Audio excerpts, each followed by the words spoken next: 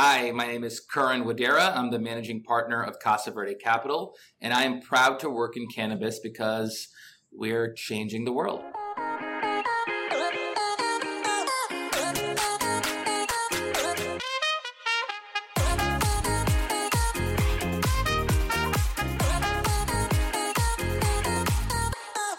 Hey, everybody, and welcome back to the Proud to Work in Cannabis podcast. I'm your host, Carson Humiston, and today I'm very, very excited because we have Curran Wadera, who is the managing partner at Casa Verde Capital. Also specifically excited for this episode because we just came out of our board meeting where Curran had the chance to ask me a lot of questions, and now I have the chance to ask him questions. So Curran, good to see you again. To kick us off, how did you decide that you wanted to start a venture capital fund in cannabis? Well, I did not know that, to be fair. I was leaving my job in Asia, where I was running the region for a big investment bank there on the trading side. And I was trying to think about what I was going to do next. And I'd always been a pretty active entrepreneur and investor myself, sort of as a side hustle along the way. And I decided that I was ready for something new, and I started exploring a lot of different areas of interest.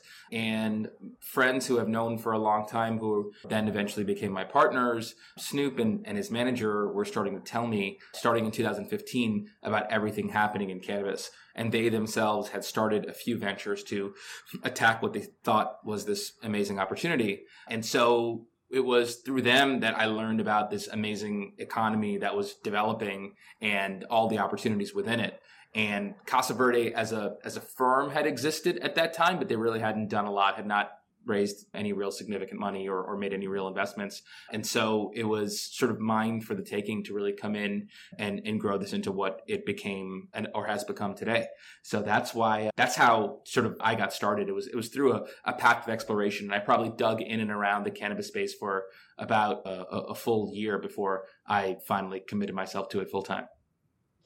So you just casually dropped that one of your friends and one of your business partners is Snoop. For those that are not listening, or for those that are listening that may not know this, Casa Verde and Curran, it's also Snoop's fund. So can you talk to us a little bit about that? How did you become friends with Snoop? What's Snoop's involvement in the fund? And I think people are always excited to hear about this.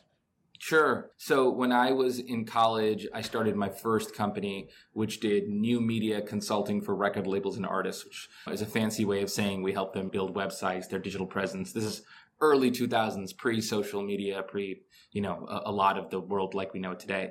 And Snoop was one of the first people I ended up working with, and we did a lot together over the years, not just in music, but, in some of his business ventures. And then even things like I brought him to India in 2008 to put him in a Bollywood movie. And so we had a long-standing and have had a long-standing relationship. So that's how we knew each other. And then around 2014 was when he and his manager first started educating me as to what was happening in the sort of legal landscape as far as cannabis was concerned. So that's how we know each other and how we started going down this path of building Casa Verde.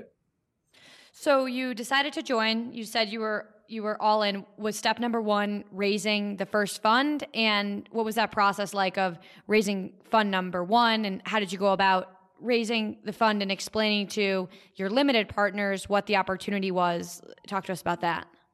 Yeah, it was interesting, right? So I have a background in sales, I guess, right? I was on the sales and trading side in investment banking for 10 plus years. So part of our job was being able to really concisely, clearly tell a coherent story about a market, a stock, an opportunity. And so I definitely utilized some of those skills in starting to craft out what was this opportunity and why should people care. The difference was I was talking to a whole new set of investors, right? Where primarily before I was talking to large institutions, mutual funds, hedge funds, et cetera. I was now talking to friends, family, private investors, family offices. And frankly, I did not know a lot of these people. So to some degree, I was figuring out how to get in front of them and how to tell this story. And so it was quite a humbling experience because you can imagine that also came with a lot of knows, and this sounds crazy and not for me, but it took a lot of persistence and perseverance. And then you also start to learn about what works, what resonates, who were the type of folks who would be interested in something like this, and then trying to craft a way to get in front of those as well. So it was a mission, and we really kicked off sort of in the middle of 2016 and didn't end up sort of closing the fund till the beginning of 2018. So it was a solid 18 months of sort of pounding the pavement. And I think one thing that's sometimes a misperception to founders is that VCs also have to raise. So what you just described around getting a lot of no's, having to craft a story, having to create the pitch, that's what founders that ultimately come to you go through. So I think that you can relate a lot more to founders on the fundraising side than some people might think. Oh my God, for sure. And it's not just that. And in many ways, I think in a lot of ways, it's a lot harder because I'm not at the core, of course, and I'll use Vanxt as an example. While we were interested in the business you were building and still are, obviously there was a lot of attention being paid on you as the entrepreneur. And that's a big part of it as well. On our side, it's almost only betting on, you're really only betting on me and the team I've built, right? Because I'm saying, hey, don't worry, I'm smart, give me your money and I'll do smart, intelligent things with it. Whereas at least with a business, you're saying, hey, this is the market we're attacking. We think there's a huge opportunity in staffing and HR tech services, et cetera, et cetera. Whereas we're saying, hey, we think there's so much opportunity all over the place, and I'll be the right person in the middle who will be able to get into excellent businesses, and you should trust us. So it's a tough sell. And so we very, very much relate with the pains that come with fundraising, and obviously it's a large part of what we do. Yeah, and I think that's a good point around if founders are taking it personally, if investors are declining their business. I mean, if when LPs are declining you, they're declining you, or maybe the cannabis opportunity, but I think it's probably more personal, right? Yeah, to some degree, right? I mean, look, at the end of the day, there's a million reasons why people say no, and everyone understands that. Bad timing, not having liquidity, blah, blah, blah. I've heard every excuse you can think of. But sure, to some degree, they're saying like, yeah, I'm not sure if you're the person who can do this or who I want to trust with my money. So you start kicking off the fund in 2016, you close in 2018. How big was Fund 1 again? Remind me. It was around 43 million. So that's a pretty substantial first fund, especially for the cannabis industry. I mean, at the time, was that the largest fund? I don't know for sure, but what was interesting was the number for some reason was out there that we wanted to raise 25 million, and that had even been messaged out into the community in certain ways. So that was our target and our goal, and that's a big number for a first time fund too, 25. And so we were just, I guess what you could say is like, if you're thinking about the funnel, we over primed it more than we expected. Like I didn't know even if we would get there, right? Which I thought was a pretty ambitious goal of 25 million. And we ended up sort of exceeding it as we headed into the final close. And I think that had a lot to do with the market and the environment and getting lucky sort of when we sort of kicked off and when we got things going, right? It was right as California legalization was happening. We had closed some dollars early and had made some decent bets in businesses like Greenbits and LeafLink and a few others. And so we were also selling the story. People actually understood now much more concretely, not just, hey, bet on me, but like, here's some of the companies we like and why we're investing in them. So there was a more definitive narrative there too, which helped us. And then also the timing was pretty ideal right at the end of 2017 when we ultimately did our final close. So fund number 1, you mentioned a couple of the companies that you made bets on. What was the general types of companies that you were looking to back in fund number 1? And can you give us some specific examples of those companies and those founders and what really the strategy in fund 1? Yeah, so, we made it really clear early on that we were only going to focus in that first fund in the ancillary opportunity, right?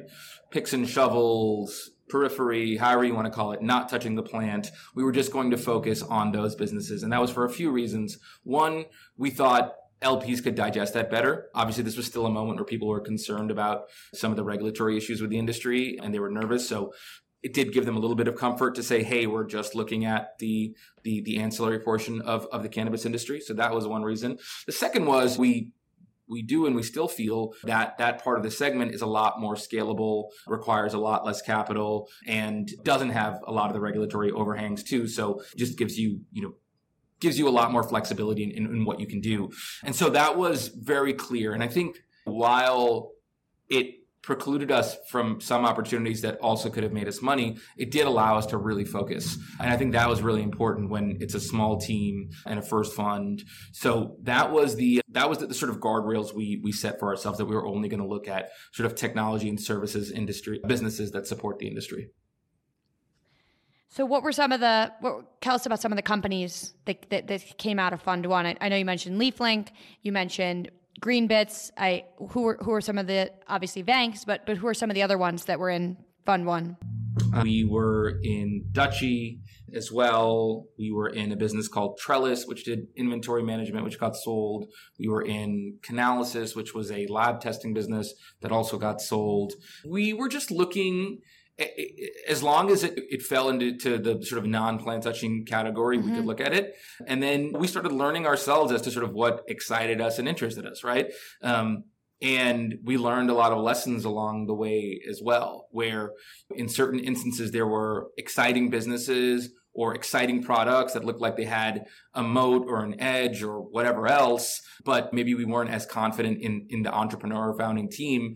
And sometimes we still did those deals, and it would bite us in the ass later, right? Like that became super clear, super early on. And it's what has sort of, we've continued to try to make it our sort of guiding principle, which is like founder first. It's just so important. Obviously we want a great business. Obviously we love great margins. We love recurring revenue. Like you like all the things that you would expect as an investor. But given that we spent most of our time, and still do, at the earliest sort of stages of a business's life, we just put so much more emphasis on the entrepreneurs we're backing. Yeah, that was a question that I was going to ask about what stage like you focus on for companies. So for most of these companies, are you first institutional check-in, and still to this day, what I think a big question that people ask me is they'll say, I see that Casa Verde invested in your company. How can I get Casa Verde to invest in my company? Like, I want to go deep on this, but as a starting point, at this point, you're now on to fund your next fund, and you do plant touching, right? Yep. So as a starting point, let's just lay the foundation for what kinds of businesses qualify for you to think about making an investment in, at this stage in 2023. So we are not. We call ourselves stage agnostic, because we just want to underwrite every transaction to a really, really high IRR, right? So meaning we can do inception seed stage, we can do growth stage as well. And we have, if we are confident in sort of what we believe are the prospects of the business, and we think we can make our kind of internal threshold of return, et cetera, we can invest. So that's the first way to look at it. So we're trying not to sort of preclude ourselves from the next great opportunity just because it may be Series C versus Series Seed or A or whatever. So that's the first way to look at it. That being said, our standards for what the returns is what we would like to see are pretty high, and therefore it ends up being a lot earlier than a lot later. So, we've invested, we co-led a $50 million transaction into Metric out of our first fund, which was very much a sort of growth stage investment, but we saw a really exciting opportunity there and thought we could see venture-like returns. And so it didn't matter to us. We've been able to get that confidence from our LPs to be able to do that. And so after we were able to prove some decent results in our first fund, we then set out to raise our second fund and remove those restrictions in terms of plant touching or non-plant touching. I think we were able to say, hey, look, we understand the space well. We focus all our energy essentially in this one vertical. We want to have the flexibility to do things outside of it as well. And so that doesn't mean we've completely shifted our focus. I'd still say largely what we do is technology, ancillary sort of periphery businesses, but we've started to do more in consumer brands. Not a lot, but a little bit. We've also gotten a little more active in Europe, where we see a large opportunity as they begin their sort of legalization process, similar to what has developed here in the US over the last 10 plus years. So we just want the ability to do whatever we want, as long as we think it can yield us a really strong return. And I think after proving our ability to do that in our first fund, he's gave us the flexibility to do more with Fund 2.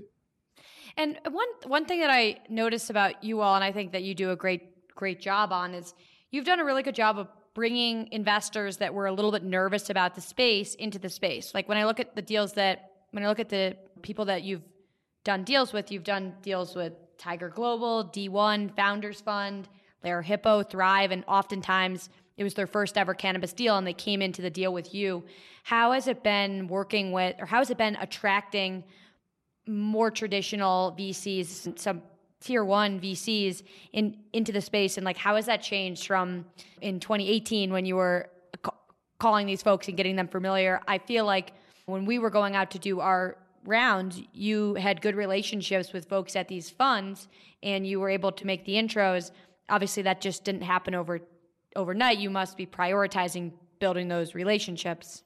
Yeah, I think, when I thought about like what our job is, it was sort of multifold, and different VCs have different priorities. And I knew that one of the things we could really be helpful with was helping to secure some of that follow-on capital for our businesses as they matured. So really early on, even as we were raising our first fund, I made it a priority to get in front of as many of these folks as I could to educate them about the industry.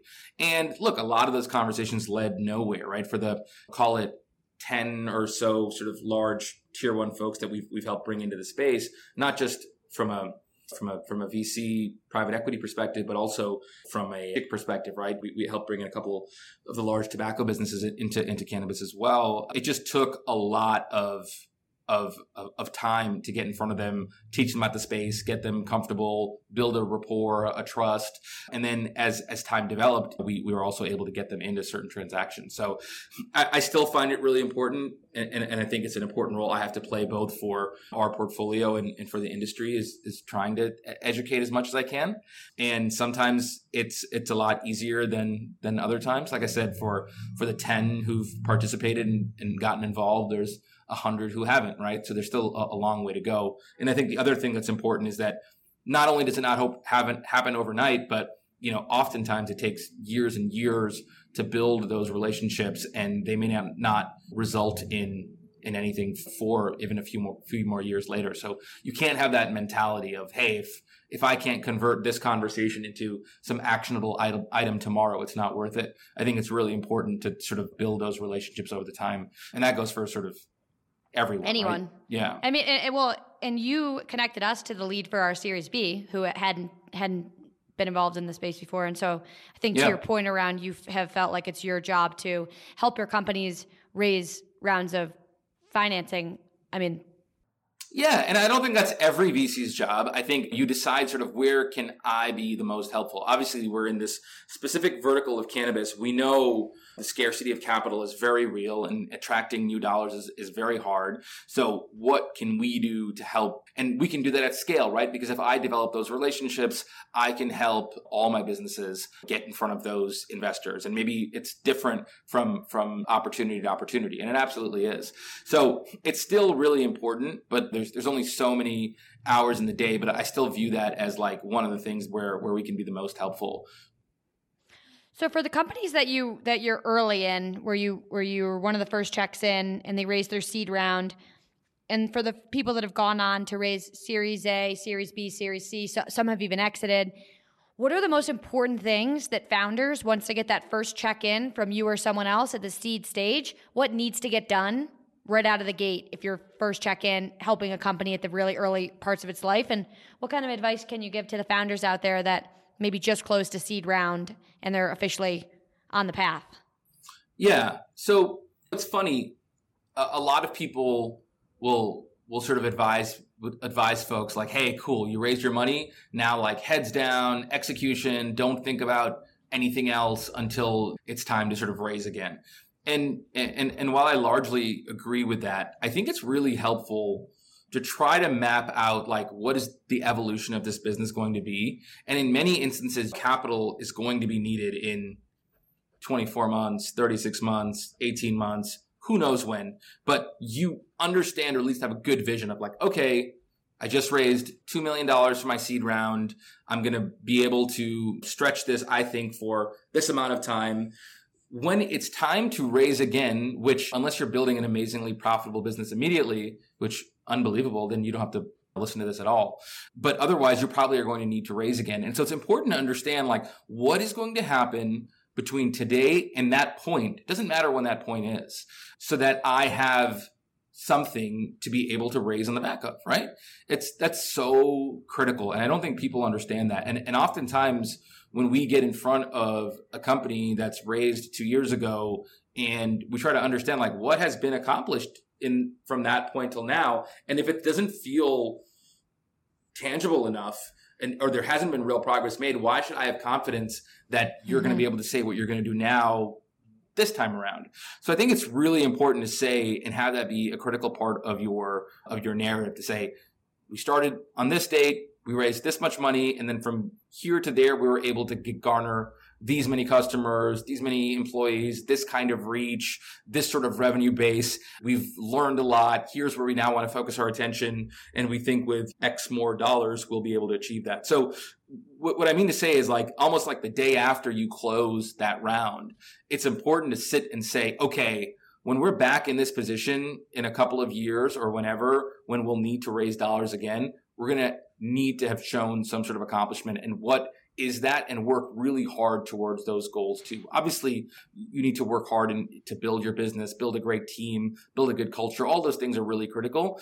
But if capital is going to be the lifeblood of your business, exactly. And like I think we can give a real example here in Vangst. We raised our seed round, $2.5 million round, and we were very clear that we're using the seed money to build Vangst Gigs, the first version of our platform, and launch our first market. And that was what we said we were going to do. And then at the end of the year, we went back out there and we said, we raised $2.5 million to build and launch Vangst Gigs and get a meaningful amount of customers in Colorado. We did this. And now we want to raise $10 million more to go and take this and do other markets. And it's just so, it was successful. Curran wrote the check for the next round. And I think that one thing that I see is like people aren't super clear about like what this money is going to be for. And then people feel like they're just putting their, you know what I mean? So I think that was the advice that you gave us when we closed our seed is like, what are we doing with this? And then go do it and then come back and show that you did it. Yeah. And honestly, like, and you're probably making it sound easier than it is, but no, it was hard. It was brutal. Yeah. But that is the point, right? And I think it's so important to time those things well. And often though that is like not in your control, right? If you happened to raise your round at the end of 2020 and then you needed to raise again sometime in 2022 and the markets are just not there to support you, like you didn't do anything wrong. You still had a great game plan. It made a lot of sense. And so oftentimes there are factors just out of your control as well. And so now, obviously, you're hearing this too, Carson. Every conversation is about sustainability and efficiency and profitability and endurance. And like these were not the same words we were using 2 years ago because fundamentally... Yeah, like what's EBITDA? That's what years ago. But fundamentally that like the world you were living in has changed. And so it's not just... You have to be adaptable. You have to be able to roll with the punches and change and shift. But also like you have that environment, like you have to be able to sort of play in whatever sandbox you find yourself in. So I think it's that part of it is really important too, and being able to shift course really quickly, because those who retained on the same plan they had in our sort of boom years are now finding themselves in real trouble because you could have seen this 3 months out, 6 months out, 9 months out, but maybe you're just hoping that things will sort of change on their own. And clearly that hasn't happened. Yeah, let's talk about this a little bit. So the environment right now that we're in, I mean, look, a year ago, we were talking about cutting burn, extending runway for as long and as far as possible. That was the conversation we were having at the Vanks board meetings. Do you think that, I mean, it doesn't seem like people have really taken that advice, because there's a lot of folks out there that are raising right now that were well capitalized this time last year. So why do you think it took people so long to get the memo to cut their burn? And why do you think people are in some of these tight positions that they're in right now? As a board member, I mean, you were telling us a year ago, let's cut burn, push out our runway as far as we can. And now we're in a good position, but it doesn't seem like a lot of people did this. And a lot of people are still not doing it. I think that's what's crazy. And it's hard, right, to have that conversation, which is like, hey, go really deep and hard immediately. Because even if you need to hire folks back, that's okay. You can do that. Again, no one wants to do it, right? This is the worst part of the job. Like, who wants to fire? Who wants to cut? Who wants to tighten their belt? Like, no one wants to do that. And so I understand why it's challenging. But if it's between like losing having your tough company, yeah, but you'd be surprised how many people don't understand that. And look, it's our job as well to like stay on top of it as much as we can. But we are minority investors for the most part, have our rights, et cetera, as board members, but we don't run the show. So it's our job to hopefully give as much sound advice as possible. And look, it's easy to say it from our vantage point, right? Like we're not the ones who have to do all these difficult things. So I understand why it's not just so easy for some people. But again, even if you've bought yourself a few months and then you're going to have to make it even harder, it's going to be even worse when you have to eventually do it, right? It's all these like same lessons you've learned your entire life. They're just like reapplied in different scenarios, right? Which is like, even as a kid, right? Like if there was something wrong or you had an issue with a friend or do whatever, like get up, address it, squash it, move on. Instead, what happens? It festers, it grows, then there's animosity. Now you can't even talk to the person and friendship's over. And like, it's the same sort of issues you sometimes have in these businesses too.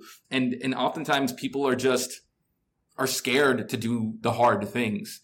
And some people are just built differently in more and more, like I said, it's a learning process for us. Like even as we now have been in the industry for 7-8 years, have worked with so many entrepreneurs, have met so many different companies, there's just a different breed of operator out there. And if you're lucky, you can tire, whatever you want to call it, like sail to them and let them do what needs to be done and do things when there's tough decisions to be made. So yeah, I wish I had a good answer for you. I don't know why some people won't do it even when they know like their fate is sealed.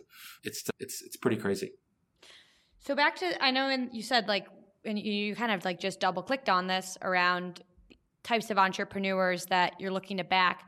For folks out there that are raising, that want to know like what you're looking for in founders that you would back, like what are the characteristics? You've seen a lot of founders pitch you've seen how the companies have done, you've sat on a lot of boards. What are you looking for in your founders, and how can founders improve? It's funny, like I don't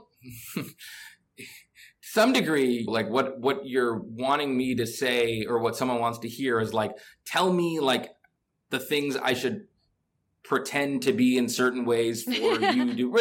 I know you're not saying that, but like, because the reality is what you really want to find is someone just obsessed, right? Like there's no better word to describe it, which is like, this is all I think about. Like any scenario I'm in, any conversation I'm having, whether I want to or not, it somehow comes back to my business, comes back to what I can be doing better, comes back to what relationships do you have? Like who, like, and that's me, which I hate about myself too sometimes, right? Which is like, I can't have a conversation without thinking about like, oh, like, do you know anyone in my space? Do you know any investor? Like, I just can't help it. Like the conversation will eventually just end itself there, which is not necessarily makes for a great personal life, but it's just, I love seeing that in our entrepreneurs, right? Like just pure obsession with what they're building and always thinking about it and trying to improve and trying to grow. And so, Yeah, like I feel like at the core, that's it. There's obviously so many other things, right? You want great communication. You want someone who'll be able to craft their story, sell their story, both to investors and to their employees and to the world. And there's a lot of other elements there, but the core one, the one you can't teach, right? Yeah. You can't mask it. You can't pretend. It's just kind of innate. And when you can find that entrepreneur and it becomes clear from multiple conversations, it's usually a very good sign. And but again, it's also not the only one. Or there's so many great examples of obsessed entrepreneurs who don't get it right on the first try, second try, or maybe ever. But if I'm trying to hedge against like what those potential issues are, backing someone who's so obsessed with what they're building I think is a good one.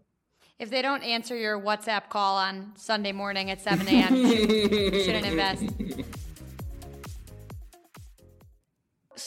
Okay, so on all these boards that you sit on, you've seen a lot. What are the biggest mistakes that you've seen companies make throughout this journey? I mean, I can't even imagine some of the mistakes you're going to bring up.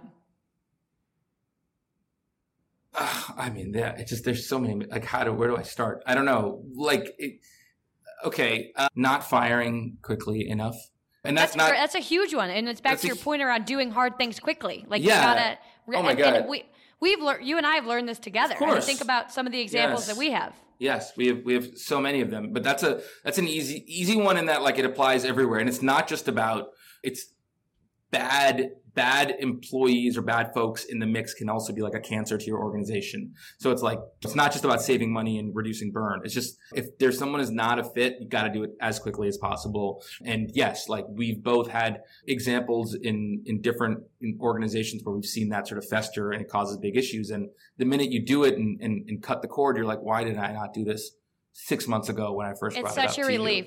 It's such a relief. So yes, being able to do those things is huge. I'd say people get cocky really, really quickly, which I find really funny, right? So like the ability to be like humble and on edge and like just again so concerned about your competition, even if they're not really competition, like I think is a great way to live. It just keeps you a little paranoid on your toes. Always be a little paranoid. Level of paranoia. Yeah. And again, like I've seen this play out many times where like, no, they're not an issue. I'm not worried. Like they're fine. We have so much more money than them, whatever. And I'm not sitting here saying just spend all your time obsessing about your competition. That's not it either. But I'm saying like, don't be blind to what's happening around you.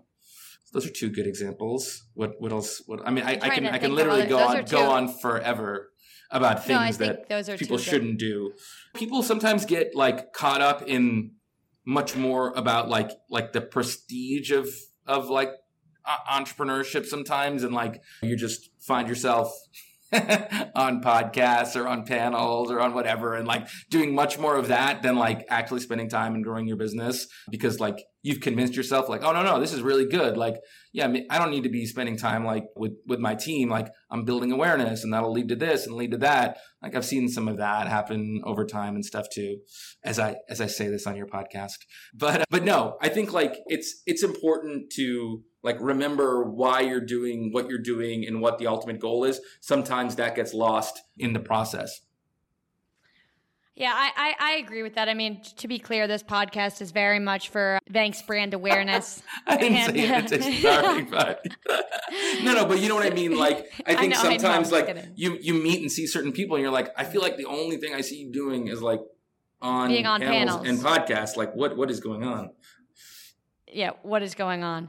All right, so what are like the cannabis industry right now? We're having our moment of a reset. We just released our jobs report. We saw that jobs were down 2%, first time that there was more layoffs than jobs created. What in your plain English is going on in cannabis, and how much longer are we going to all have to endure this? Because we all are here because we believe in the long-term opportunity of this space. We believe last year there was $25 billion in sales in the limited legal market. And so we know that's going to go up. We know people love the product. We know of all of the benefits. We're here, we're in, but this is a longer road than all of us expected. And so from your perspective, like what's going on and how much longer do we have of this till we can start really growing again? Hard to I say. asked Corinne this in the board meeting today too, and so we'll see if he gives me the same answer in the podcast. I think it's really hard to say. And I think what I said in the board meeting was like, there's a difference between reality and perception, right? Mm-hmm. Reality is I'm sitting in Los Angeles. The market here is starting to turn, right? Which is that wholesale pricing for cannabis is up fairly significantly from where it was at the end of last year. Pricing is stabilizing and improving. So these are all really positive signals for the market. That's reality. And that's reality of California. Unfortunately, perception drives a lot of activity as well. And the perception is that we're in great distress. And for sure, there are a bunch of companies in distress and that the space is uninvestable and regulation is never going to change. And that people are going to lose a lot of money. And so when you have that perception coupled with, we've always been an industry that struggled with raising capital, right? It puts a dent in a lot of things, and a lot of companies are going to have real trouble raising dollars, which means you can't grow and you can't build, and in many instances shut down. So that's the unfortunate reality which comes out of the perception. But I think we've seen this cycle before. This one seems to be pretty rough, but we will get out of it because, to your point, there's a massive real industry that exists. And it's not just in California, it's all over the country, and there's more states legalizing, and now it's a global game as well. And you have countries like Germany and Portugal and Spain and others developing, Switzerland, where things are changing. So I think it's still massively exciting, especially for those who have patience. And unfortunately, that most people don't have patience, which is what makes it really hard, and why even the public stocks have been damaged so massively, because you have people, largely fast money, retail money, certain hedge funds who are hoping for some regulatory shift to make their dollars, but that's not the kind of capital that you need for this space. So yeah, I think we're going to have a challenging sort of 12 to 18 months ahead of us. But I'm hopeful that in that period, people start to understand that we're building a real enduring industry. And out of this, I think some great businesses will endure and some new businesses will emerge as well. So yeah, we're still here. We're still super bullish. And again, I think the word, as I'm sure, I think you and I have said many times, Carson, is endurance, right? You got to get through this period and things will turn around. And I also think one of the things we talked about earlier is that there will, and you just said it, there's going to be a lot of companies that unfortunately won't make it, but that's going to make the opportunity for those that do make it through that much stronger. So if you can make it through the next 12, 18, 24 months, and which is why that has to be top priority, right? Versus anything else. And that's what, it's unbelievable that sometimes is so hard to get across to businesses in the space.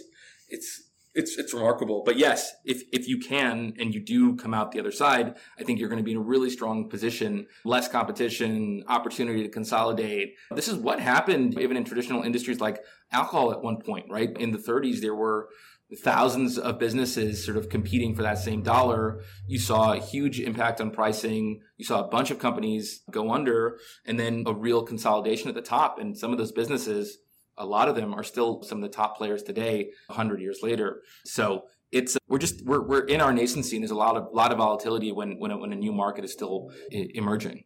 And so when you're talking to your LPs just about the timeline, I mean, think about even my relationship with our investors. Obviously, we understand what's going on, and you live and breathe it, and so you understand why the industry has slowed down and why the long-term opportunity is there, but there could be some bumps in the road in the short term.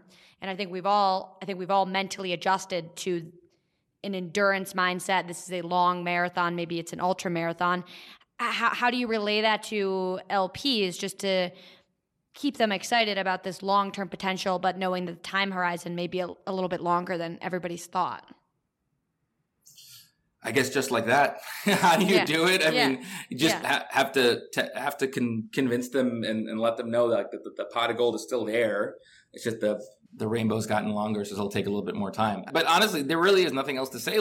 If you don't believe that, then you made a mistake, or this is not the space for you. But that's it, right? It really just comes down to that one large macro theme. Do you believe this is going to be a massive industry? It's already pretty large. It's grown massively from the amount of time when we first got into today. Do you think it still has legs and is going to be huge, and the world sort of view on it will continue to evolve? If you believe that, then like there is a huge opportunity here. Yes, no, we can't time it for you in 1 year, 2 year, 3 year sort of timeframes.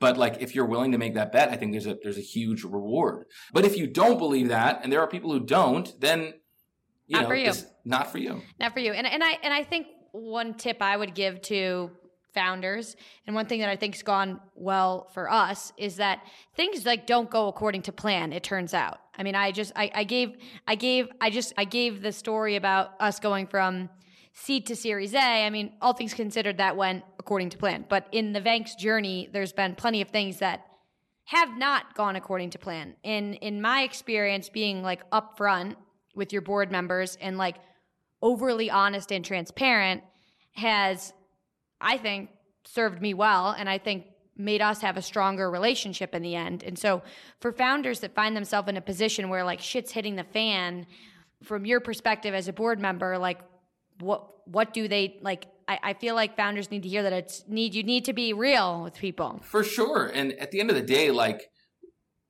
we're here to help because like we have a vested interest in your success. It's not like for fun, right? So if you don't, or you keep your investors in the dark, or it's only revealed at the board meeting, or there's no communication in between, like maybe you don't need it, and that's fine. And that's, you're built to succeed without any of that. But like our whole, the whole mantra is to be here to help. So if it's for a relationship or an introduction or an opportunity to talk through something or go like, it's amazing that more people don't take advantage of that, because not only is it hopefully helpful to you, but yes, when then the time comes that something has gone wrong, it's not coming at us all at once, right? Like this has been a natural progression when you ring the alarm 3 months ago to say, hey, it feels like things are slowing down. Like it feels like we're not seeing enough of this or enough of that, letting you know now. And so when you eventually have to deal with those realities, not only are your board members prepared, but hopefully have been able to think about like how to help you in that moment. So yeah, I'd say like communication and transparency is just, it ultimately will be like your friend.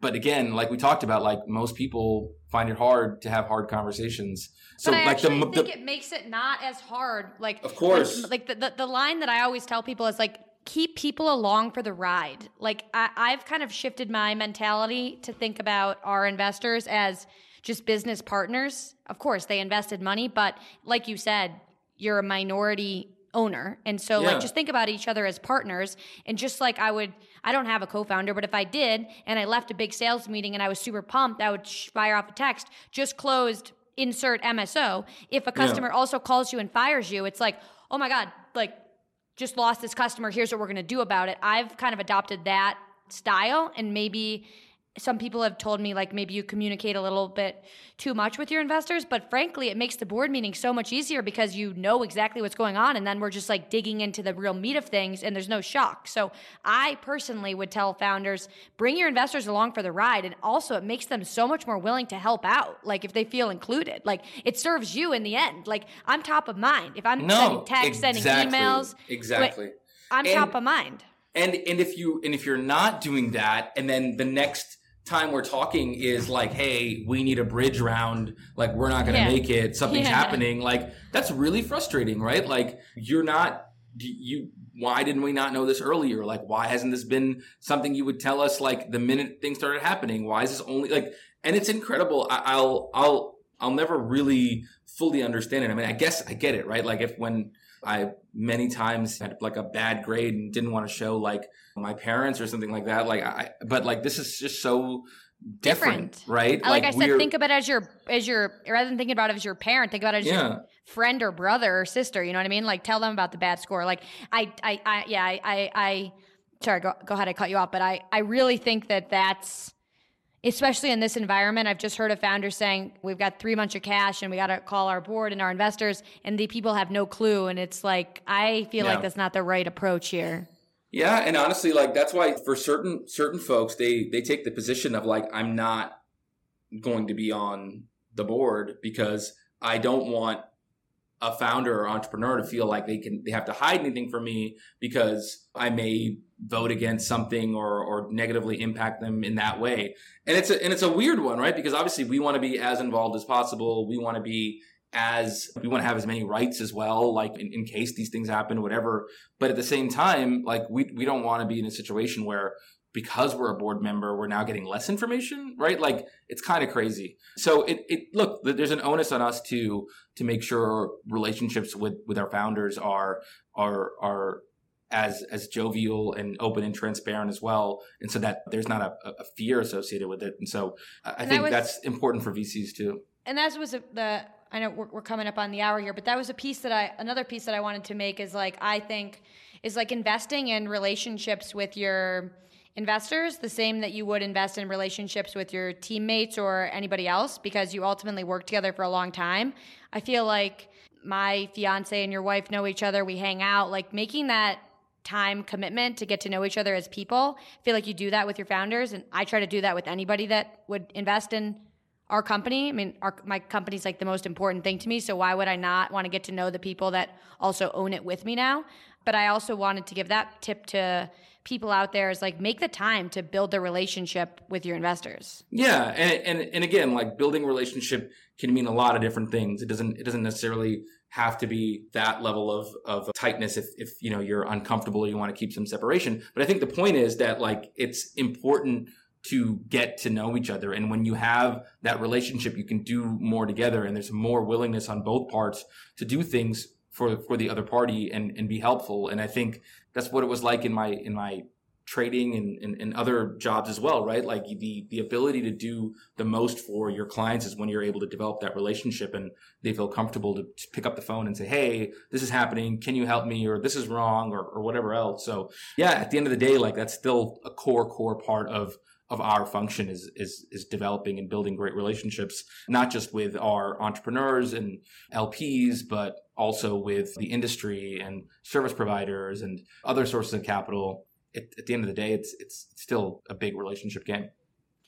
Well, Karan, my last question for you is what opportunity in cannabis in the next 24 months are you most excited about? Like what really gets you the most excited to get out of bed and go into work every single day that's on the horizon in the next 24 months?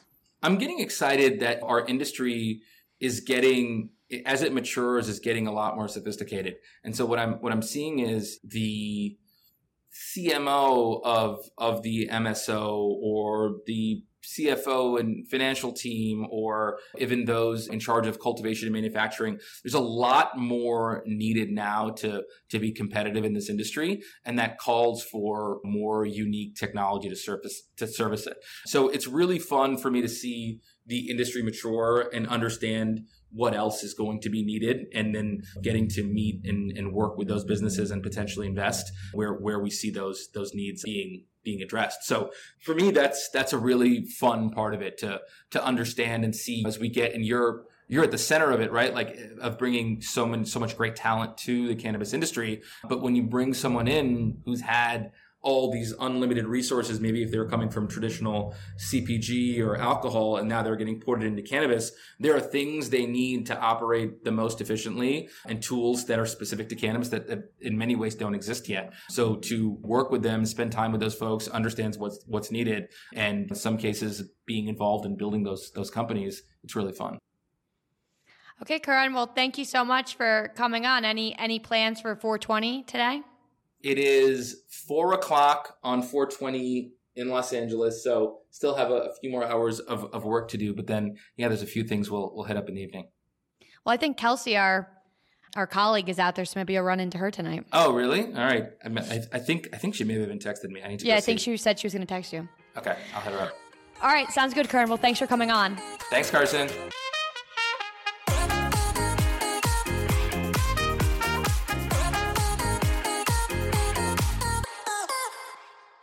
Thanks for listening to today's show. To check out more great cannabis podcasts, go to podconnects.com. Here's a preview of one of our other shows. I'm Josh Kincaid, capital markets analyst and host of your cannabis business podcast, The Talking Hedge. and newest member on PodCon X. So come on over and check out the Talking Hedge. We talk about business news, interviews, investments, events, all that stuff. So come nerd out with me over at the Talking Hedge.